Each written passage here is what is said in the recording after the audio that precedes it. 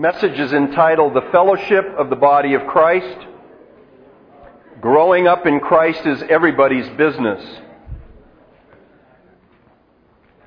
Some of you indicated on the break that there were a lot more things that we could have said about the topic in the last hour, and you're right. So go ahead and say them as you wish. But I basically hit the points of the outline to get within the time frame, but many other things to think through in terms of the implications of 1 Corinthians 12. And what we'll be talking about now will in some ways dovetail with that and take it a little bit further. Turn with me, if you will, to Ephesians 4, verses 11 through 16. Ephesians 4, verses 11 through 16. We visited this passage once earlier. We're going to come back and look at it from another angle.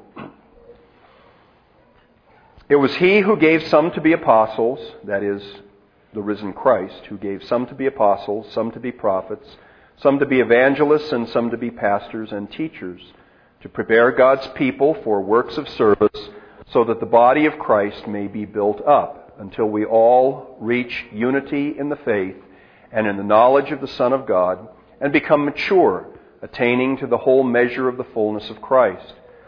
Then we will no longer be infants, tossed back and forth by the waves and blown here and there by every wind of teaching, and by the cunning and craftiness of men and their deceitful scheming. Instead, speaking the truth in love, we will in all things grow up into Him who is the head, that is Christ. From Him, the whole body, joined and held together by every supporting ligament, grows and builds itself up in love as each part does its work. Let's pray. Lord, we're beginning to be captivated more and more by these images that Paul uses of our life as a body. Not only different members, eyes, ears, hands, tongues, feet, but also a growing body.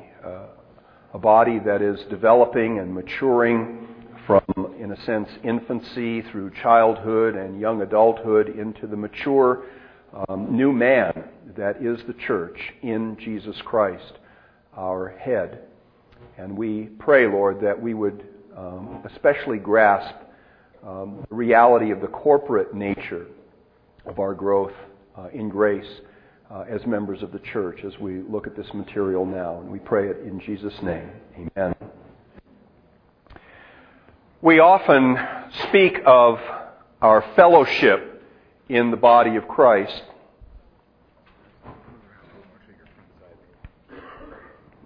Sorry, technical difficulties. I want to back up here in this pocket.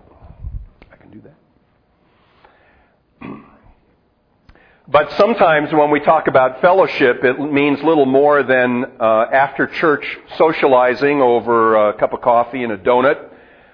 It just sort of becomes the pious expression of that reality. And so come on over for fellowship means come on over for dessert or for dinner or for whatever it might be. It's a term that gets used so frequently that it's kind of become debased. It's like awesome. There's no more boring word anymore in the English language than awesome. Isn't that awesome? We need some new adjectives. That one is really threadbare. And then when you want to use it for something really awesome, it doesn't work anymore. So, and in a sense, fellowship's the same way. We use it, but it often loses its meaning and its wonder. And so I want us to think a little bit now about the theme of fellowship so that our ministry to one another will be authentic and will be useful, or as useful as it can be, for the building up of the body life of our local congregations, and also, to the degree that we can, our regional relationships as brothers and sisters in the regional church of Southern California. In the passage before us now, Paul tells us what he is concerned with in this whole chapter. And it comes in the opening verse of chapter 4. As a prisoner for the Lord, then, I urge you to live a life worthy of the calling you have received. As Christians, we have received a particular calling, a calling out of darkness into light, out of death into life, out of ourselves and into union and communion with Jesus the Messiah, our risen King. This calling is a free and gracious calling. Nothing we can do can merit such a wonderful gift of salvation. And yet, Paul says, there are, in a sense, strings attached to this calling. Having been called by God, we now must live our lives in a manner that is appropriate to that new relationship into which we have been called. A new relationship with God through Jesus Christ and a new relationship with one another in Christ. In verse 17, Paul says, "So I tell you this, and insist on it in the Lord, that you must no longer live as Gentiles do. You were taught with regarding to your former way of life to put off your old self, which is being corrupted by its deceitful desires, and to put on the new self, created to be like God in true righteousness and holiness." And this whole chapter, indeed the remainder of this letter, is designed to help you see what those changes are, what differences should be made in your life if you're going to live in a manner appropriate to this high and holy calling that you've received in Christ, and then how you can put those changes on practically as new creatures in Christ. But what I want to emphasize here is that this process of change is not merely an individual one. It is a corporate transformation. And that's something that we American Christians, I think especially, have difficulty becoming accustomed to. We can think the idea, we can say, yes, I understand the difference between individual and corporate, but we are so used to thinking about corporate entities as the aggregate of the individual components, that for us to think about the corporate first and the individual flowing from the corporate just seems backwards, upside down to us. And so we have difficulty thinking in these terms. All of us are changing together. All of us must change together. And so assisting one another with those changes from old to new is an essential aspect of our life together in Jesus Christ. In our former manner of life, selfishness was fine. Look out for number one, get all you can. But now you must be concerned not with your own interests, Paul says in Philippians, but with the interests of others. You see, we even soften that when we translate it, like the NIV says, don't be concerned only with your interests, but with the interests of others. But Paul, for emphasis' sake, says, don't be concerned with your own interests, but with the interests of others. Well, we always want to make sure that we nuance the Bible in a way that the Holy Spirit forgot to do it, and so we want to soften it. And so we don't let the Lord hit us with the emphases that we need. We need to be concerned about each other and not about ourselves, because this growth in the Lord is a corporate growing.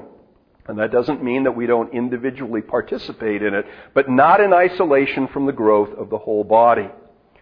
Our work of service, our ministry that Paul talks about here in this passage, is accomplished to a large part through the fellowship, through the commonness, the collectiveness that we experience together in Christ as members of His one body, the church. So we want to think about this for a few minutes together this morning.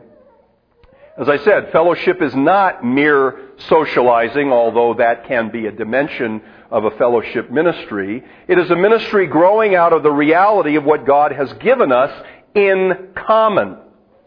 And that, namely, is Christ and His saving benefits.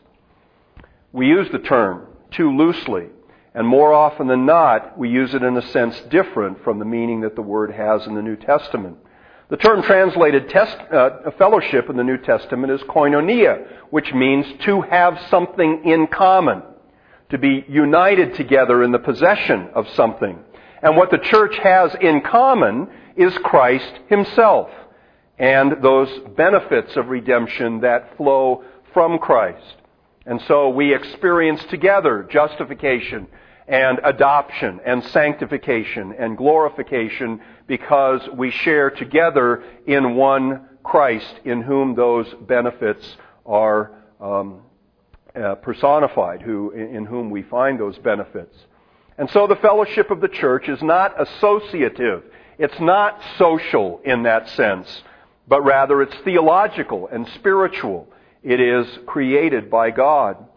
It exists on every Sunday as we gather together, and it exists in the intervening weekdays when we are scattered apart from one another. In the biblical sense, we always have fellowship with one another, not just when we are physically together, because we always have fellowship in Christ. We have one Lord, one faith, one baptism, one God and Father of all. So you and I are not called to create fellowship, but rather to establish unity in the body of Christ, but rather to make every effort to keep or to maintain the unity of the Spirit through the bond of peace. It's there. Our job is to take care of it. So it's like your brand new car.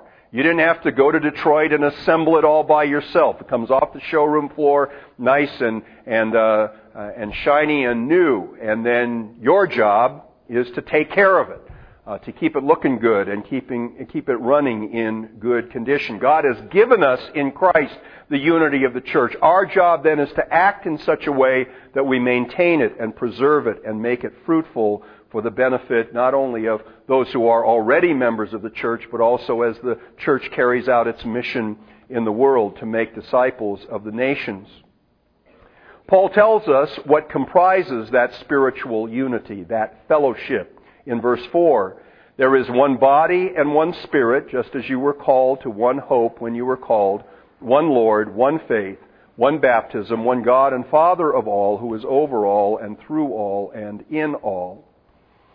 So if I gave you a test at the end of the message and asked you what does the word fellowship mean, what does it signify, I hope you'll be able to give me a better answer than coffee and donuts. So, fellowship, therefore, is a ministry based on our spiritual need to build one another up in the faith. The spiritual unity and fellowship of the body of Christ is so important that Paul tells us to make every effort to maintain it. Now, you all know the difference between making casual efforts, half-hearted efforts, and making every effort to see some job done. And oftentimes it has a lot to do with how important the task at hand is for you. You know, if you have a job that you have to do and it doesn't mean all that much to you, then you'll give it an effort. But if things don't quite come together, don't work quite right, you'll just say, well, that's good enough. You know, you'll go so far, and then once you decide you've spent enough time and energy on it, that's good enough. But there are other things that are so important to you that you want to get them exactly right, and you will do everything that you can possibly do, anything you can think of. You'll call up technical support on the telephone to find out how to solve this problem, to get it just the way it should be. And oftentimes I think our efforts at maintaining the unity in the Spirit and the bond of peace are simply half-hearted because it doesn't mean that much to us. And so we'll go out of our way a little bit to build up the body, but if it's very, very demanding, I mean, just think about things like attending services where you might be able to be an encouragement or a help to one another. You know, if you bought tickets to a sporting event or to a concert and you've had your heart set on it for months and you spend a lot of money on it, then if somebody calls you up and they've got a problem or there's this disruption or that disruption, I mean, you'll become very, very creative to get all of the barricades out of the way so that you can finally get to that vacation or to that concert or to that sporting event. But other things that don't mean that much to you, let's say like a Wednesday night service, it doesn't take very much to make you say, oh, well, I just can't make it this week. I'm too busy, the kids are sick, they're this or that. Now, again, I'm not saying that there's never a reason to miss a service, but, you know, Do we make every effort? And that's just one sort of obvious illustration, but that's what Paul is calling us to.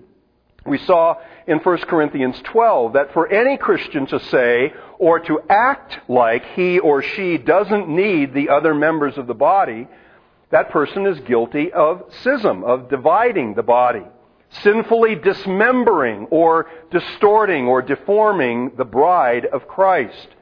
God takes our fellowship, our service together very, very seriously. Those who do not understand the true nature of our fellowship in Christ often think in a kind of a take-it-or-leave-it manner of of personal preference. I mean, how many times have you heard people say, well, I don't want to go to the worship services anymore because I just don't get anything out of them. They don't mean that much to me. Or I don't like small group prayer meetings, and so I'm not going to go. And it's sort of like the church is expected to lay out a smorgasbord of opportunities, and then we can just go along and kind of pick and choose. And certainly there are churches that have huge programs, way more than anybody could ever participate in. But most of our Orthodox Presbyterian sessions make judgments about church programs by saying what is really necessary to give occasion to the body life that we really think this church needs in order to grow and flourish. And they don't just invent programs for the heck of it. And so when we think about what is on the table, it's not like hometown buffet where there's way more food than you could ever eat in a million years. Pick what you want. It's more like the meal that you get served at home, where mom or dad or whoever does the cooking has picked out, the basic food groups, and there they are. And you're expected to have some of all of it because it's all good for you and it's designed to be balanced. Well, if you take to the dinner table at home the attitude that you can have at hometown buffet, things are not going to go well. You're not going to be healthy. So if we don't see how indispensable this body life is, this joint ministry is, we may approach it simply on the attitude or on the basis of personal preference.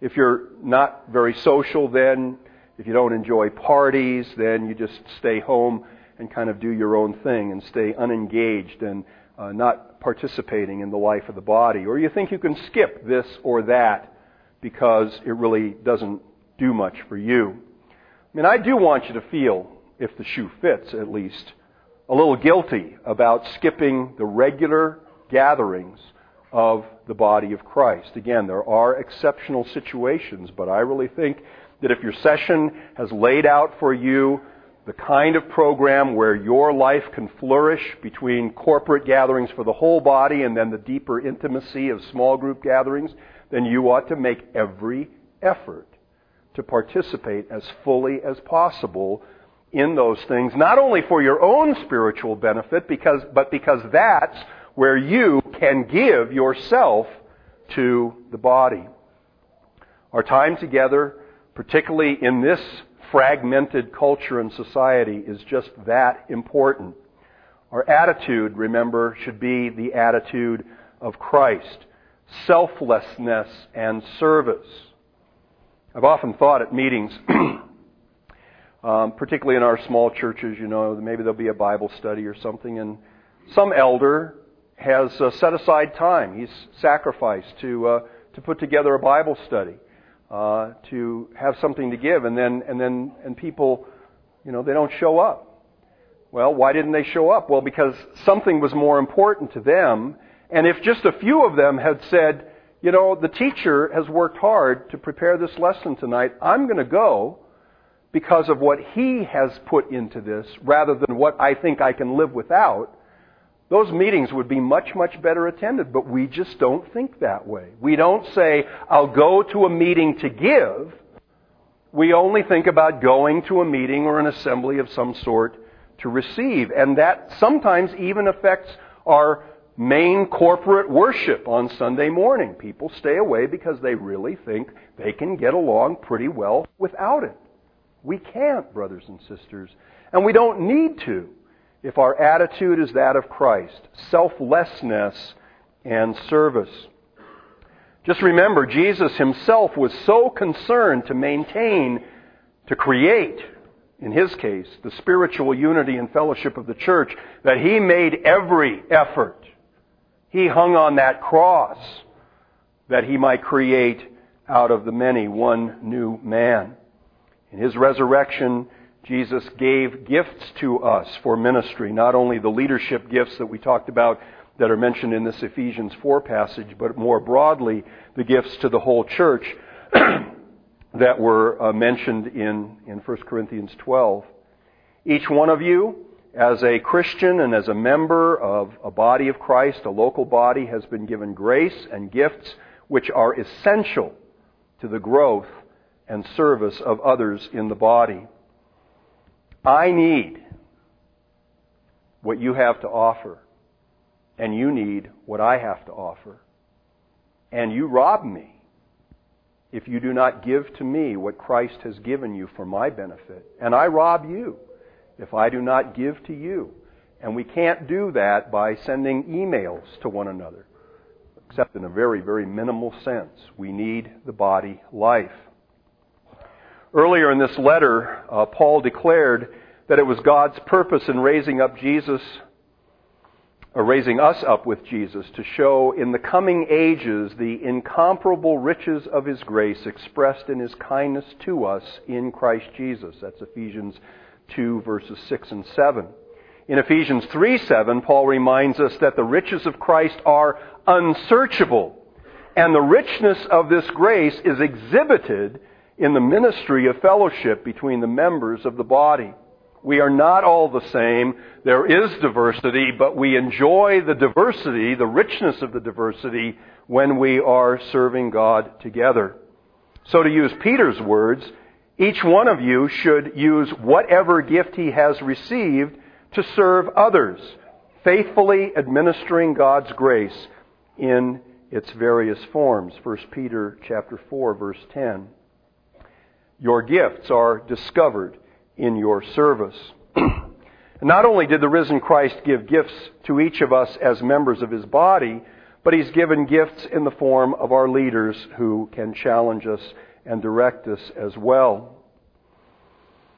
Okay, I guess if this matches your outline, I want to move on to number 3 then. The growth and the maturity of the church is a corporate matter as much as an individual one. The goal of our service of fellowship is maturity in Christ, verses 14 and 15. Then we will no longer be infants. Pardon me. Instead, we will in all things grow up into Him who is the head, that is Christ. It's not enough for you to tend your own garden, looking to your own growth in grace. The New American Standard translation of verse 16 is this: from whom the whole body, being fitted and held together by that which every joint supplies, according to the proper working of each individual part, causes the growth of the body for the building up of itself in love. Every joint has something to supply. Every individual part has a proper function in order to contribute to the growth of the whole. And so here's the same kind of ideas that Paul was talking about in 1 Corinthians 12 as well. Without the participation of each member of the body's the body's growth will be stunted or deformed.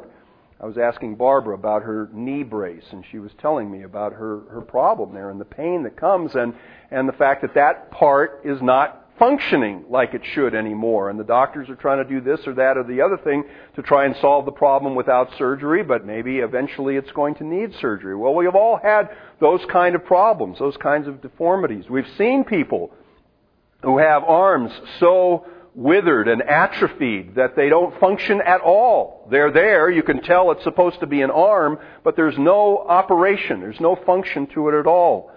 And we pity people in that condition. We ought to pity churches that are in that condition as well, where members have, for whatever reason, either because they say, I have nothing to contribute, or I don't need anything, they've ceased to function and the body begins to be deformed.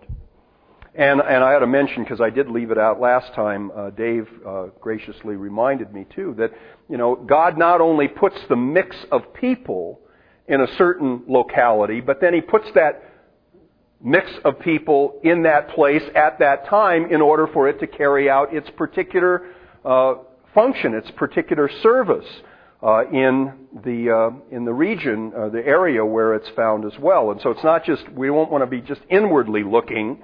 That inward building up is also for the purpose of extensively reaching out to fulfill the Great Commission as well. But we all have a role to play. And if you're not doing your part, then the body is limping, or it may be crawling. And I do think, if we're honest about our churches, sometimes, particularly for visitors, they'll come and they'll see the stunting. I've heard more than once people remark, that something on the bulletin will say that a church is a friendly church. But nobody in the church actually came up and greeted them as a visitor. And they felt very much like an outsider. So it's sort of like, well, do I believe the bulletin or do I believe the people? Hard to say. Shouldn't need to put it in the bulletin. If you're a friendly church, you don't have to say you're a friendly church. Everybody will get it. So, we need to function and we need to examine ourselves collectively in our local bodies in terms of that need. In the parallel passage in Colossians, Paul says the whole body, supported and held together by its ligaments and sinews, grows as God causes it to grow. So there again, its growth is the growth that God has ordained for it, the growth that God empowers and builds up. The body of Christ in your local congregation grows as God wants it to when each of you has fellowship. That is, when you share one another's gifts in common. The grace of God and the gifts of God belong to you collectively, and each of you participate in them as you are united together in common. That's the common good that needs to be promoted. As you give, others receive. As Jesus reminds us, it is more blessed to give than to receive. And whether it's in a marriage or a friendship or in church relations, if you're worried about whether you're going to get what you need, then you're never going to get what you need. It's only as everybody worries about if they're giving what they can give, then everybody gets their needs met without anybody having to demand anything. Personal growth and maturing without taking a direct and vital interest in the growth of your brothers and sisters is inadequate and ultimately self-serving.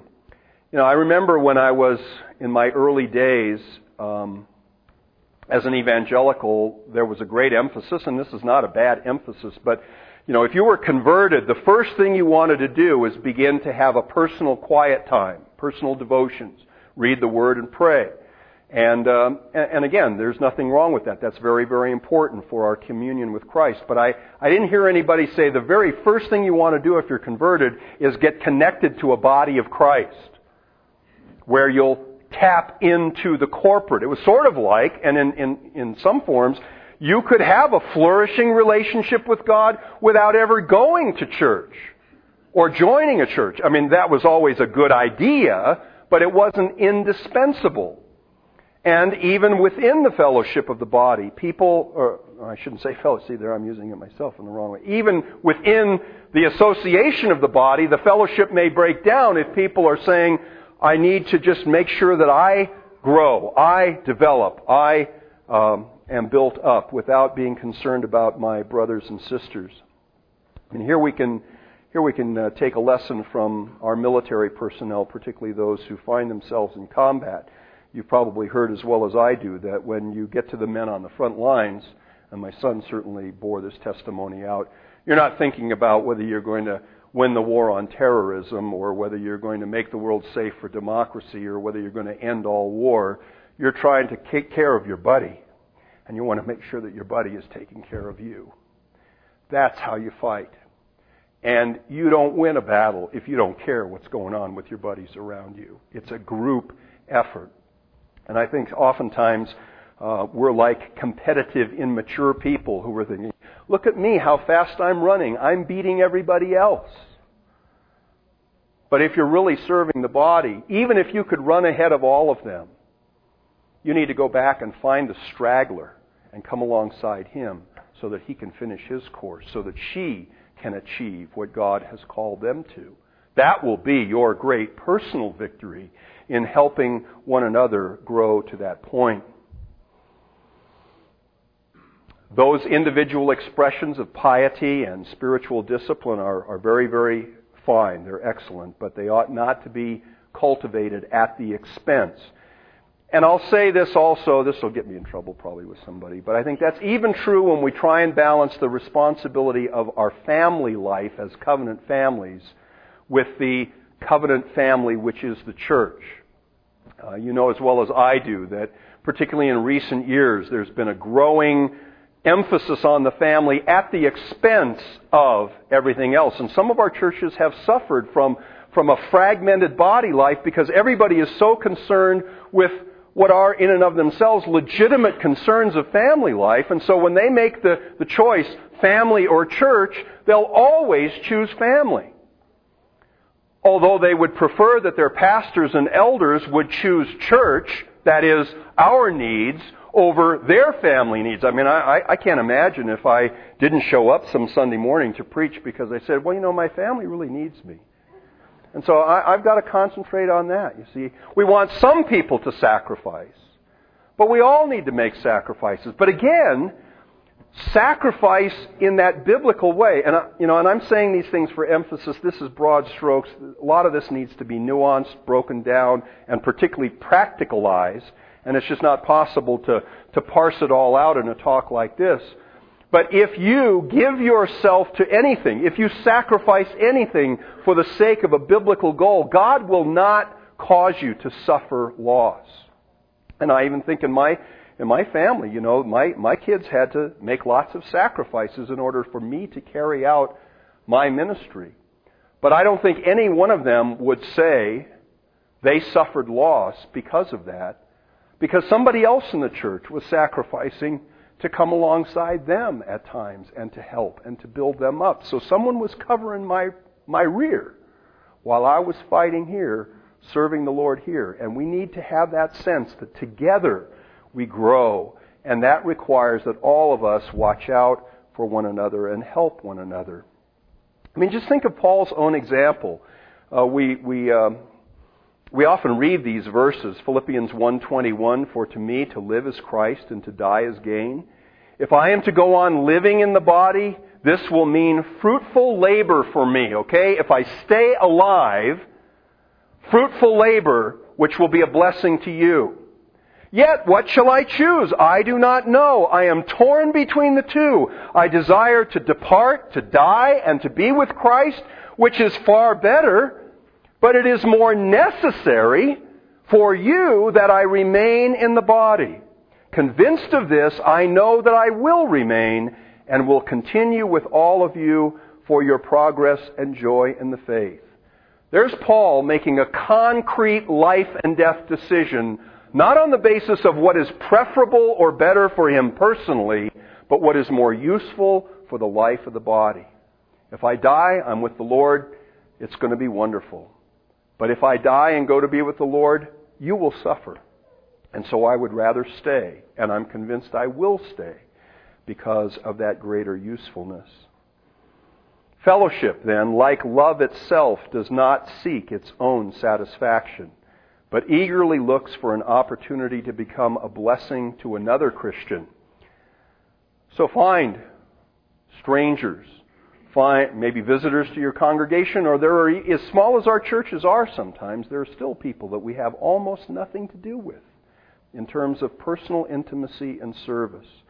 It's too easy for us to gravitate to our friends or to our family connections. You know, at our church we have a fellowship Sunday every first Sunday of the month, and we have a meal together, as many of you do, I'm sure.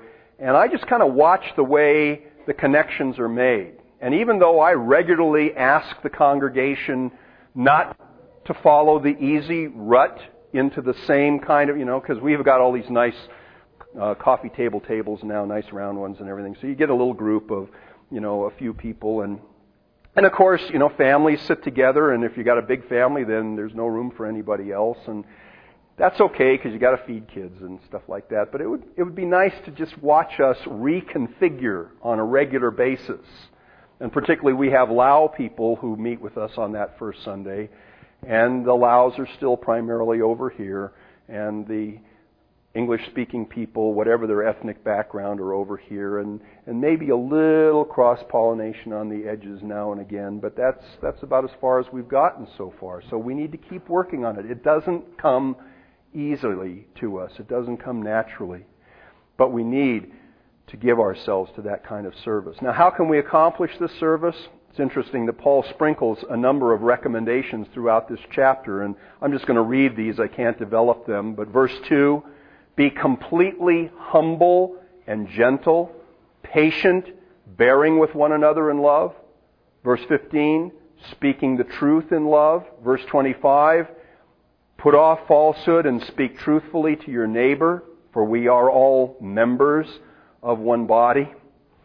Isn't it interesting that he doesn't say speak the truth because if you don't, you're violating the 9th commandment? He's to speak the truth because you belong to one another. You are members of one body. Verse 26, don't let the sun go down while you are still angry. Then verse 28, there's our thief there. Stop stealing and start working and giving generously to meet the needs of others. Verse 29, do not let unwholesome talk come out of your mouths, but only what is helpful, what? For building others up according to their needs, that it may benefit all who listen.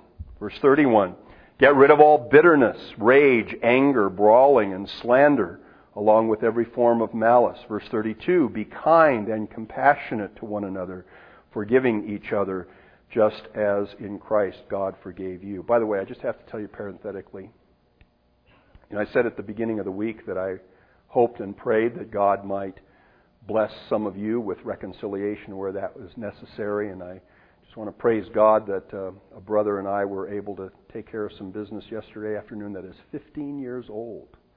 And with repentance and mutual forgiveness, we're bound together again. And so, and actually, I had that in mind as one of my hopes for this week. And so, at least some of us got reconciled this week, and I hope others of you may have that same experience.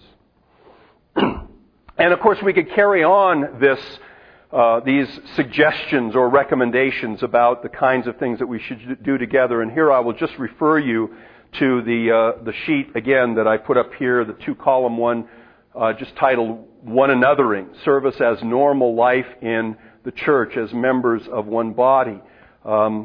The kinds of things that we're supposed to do for each other. Be devoted to one another in brotherly love. Live in harmony with one another. Instruct one another. Even greet one another with a holy kiss.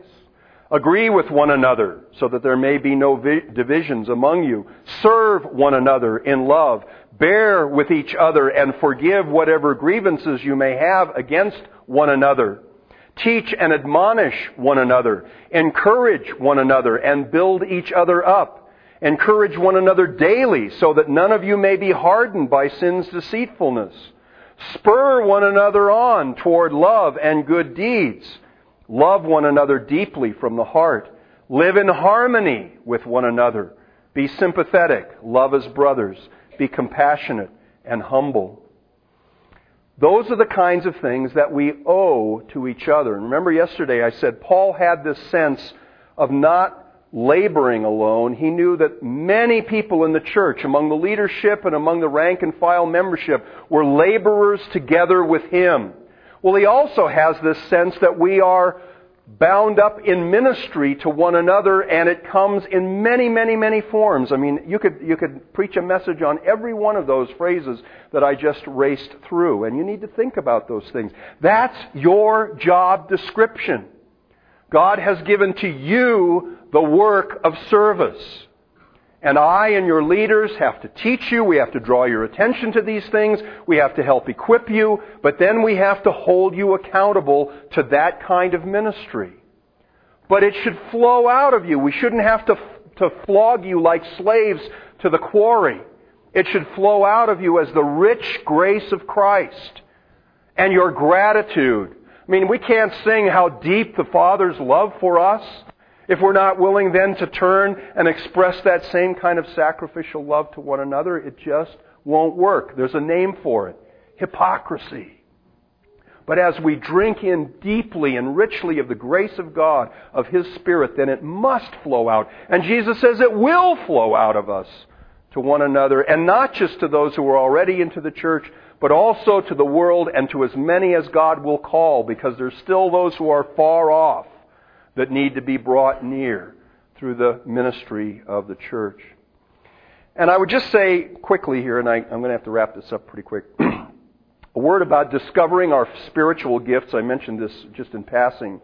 Many are concerned to discover what their personalized spiritual gift is. And there are surveys and there are questionnaires. There are books that you can read. You know, what are your interests? What are your aptitudes?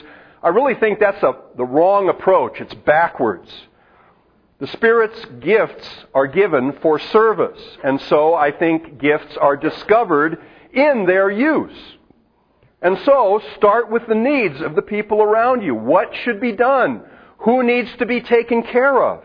And as you give yourself up to those things, even things that you don't think you're very good at or that you don't like doing, if you give yourself, you'll find out. God will show you through the people of God where your gifts are. And if you meet the need, then you will discover your gift. It may even turn out, and this is kind of scary, but it's been my experience, it may even turn out that you're really, really gifted at something that you really don't like to do very much. And when I was in seminary, guys would say, man, I want to be a minister because I want to counsel people. I want to help them solve their problems. And I thought, boy, not me. I'm happy enough to preach, but I don't want to get my hands dirty in counseling. And I would find any excuse that I could not to counsel for years and years and years. But when I did what I didn't feel like doing and didn't think I was any good at, the Lord in His grace and mercy would bless it. So then you can't turn your back on God's blessing, so you go back again. But even now, after 30 plus years, I mean, I don't get nervous when I have to preach, but I agonize over having to sit down in counseling sessions and deal with people with the raw edge of their problems and their difficulties and their griefs. I mean, it eats me alive, and I don't find that a pleasant experience. But you have to do it because those people need your ministry. And that's not just for a pastor, that's for all of us in this one anothering. So you may find out that the things that you never would have chosen as your spiritual gift turn out to be it, because you sacrificially gave yourself to meet a need. Well, let me, and this is I think where I added a fourth where I didn't put it in that outline, but just this is more just like a laundry list for fostering fellowship in the regional church. I've been talking primarily about the local church. And this can be almost as useless can be. Because we can create forms, but only you can fill those forms. Whether it's the local church's ministry, I mean, you can, print it in the bulletin, morning service, Sunday school, evening service, midweek meetings, or small group meetings, or ladies' Bible studies, or this or that. But if nobody comes, it's just paper. But if the forms are there, and then you say, these are opportunities, I can fill these forms with service, with fellowship, with ministry, then they'll be very, very valuable. And I think people over the years here in the Regional Church of Southern California have been concerned to provide more forms in which this kind of mutual ministry, this common service of fellowship can come to expression. But it all depends on whether you see the importance and the value of participating. So, obviously, there's something like family camp.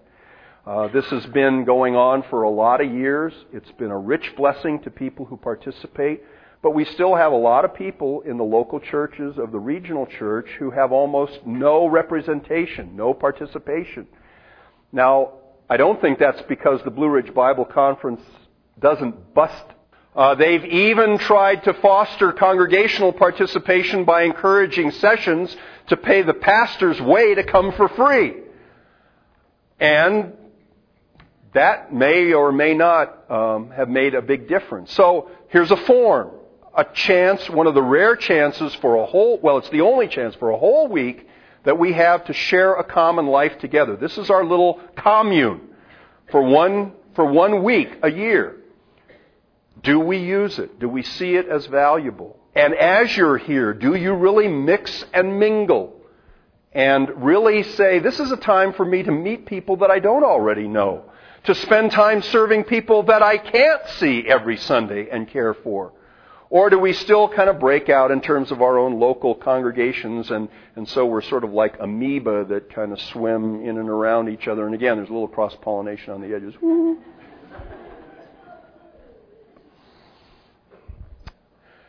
Regional church picnics grew out of the family camp a few years ago. The idea was, this is great fellowship, can we do it more often? So the diaconal committee set up a spring and a fall regional picnic.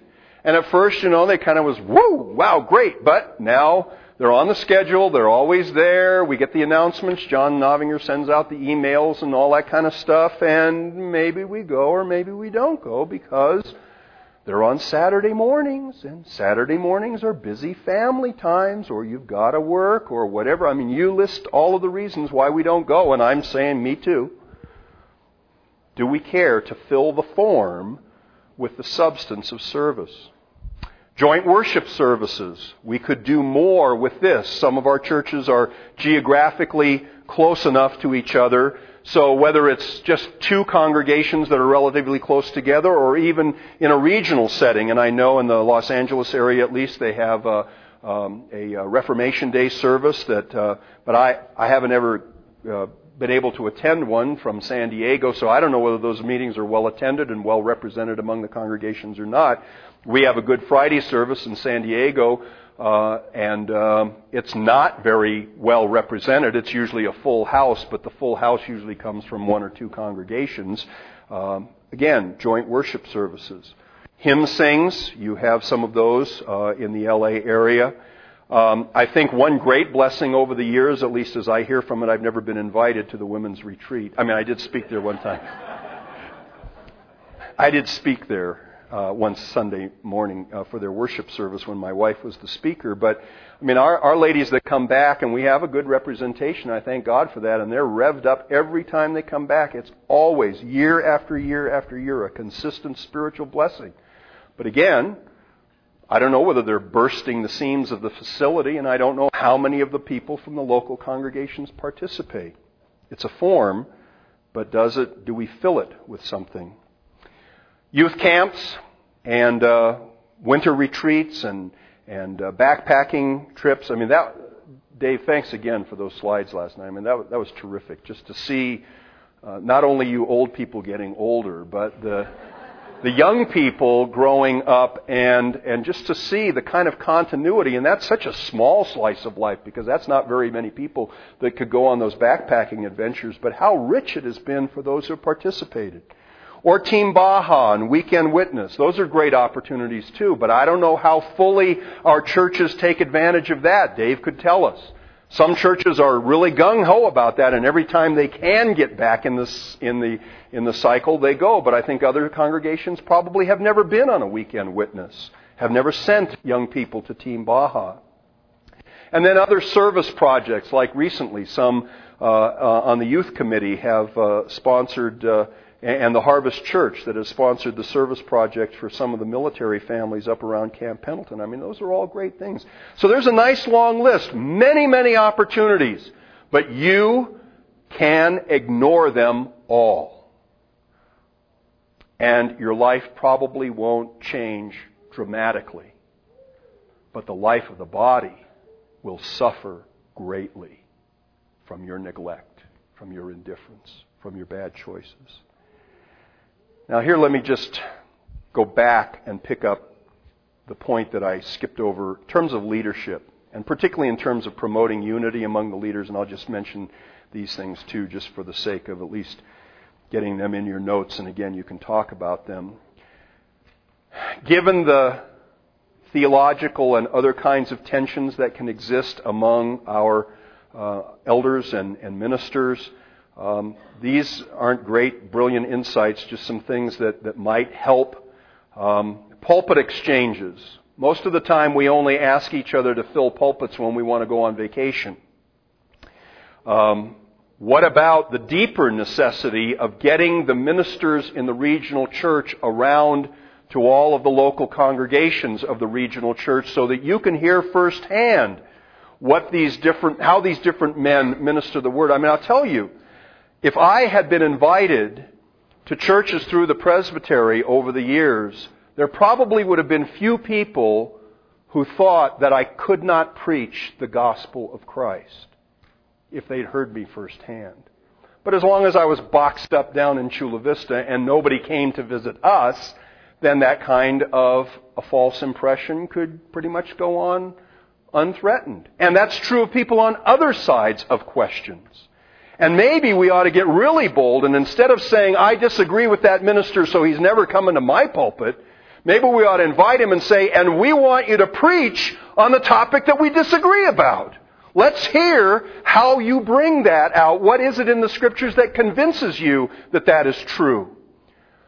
Now, I don't want to open the doors to everybody outside. No, don't laugh too soon.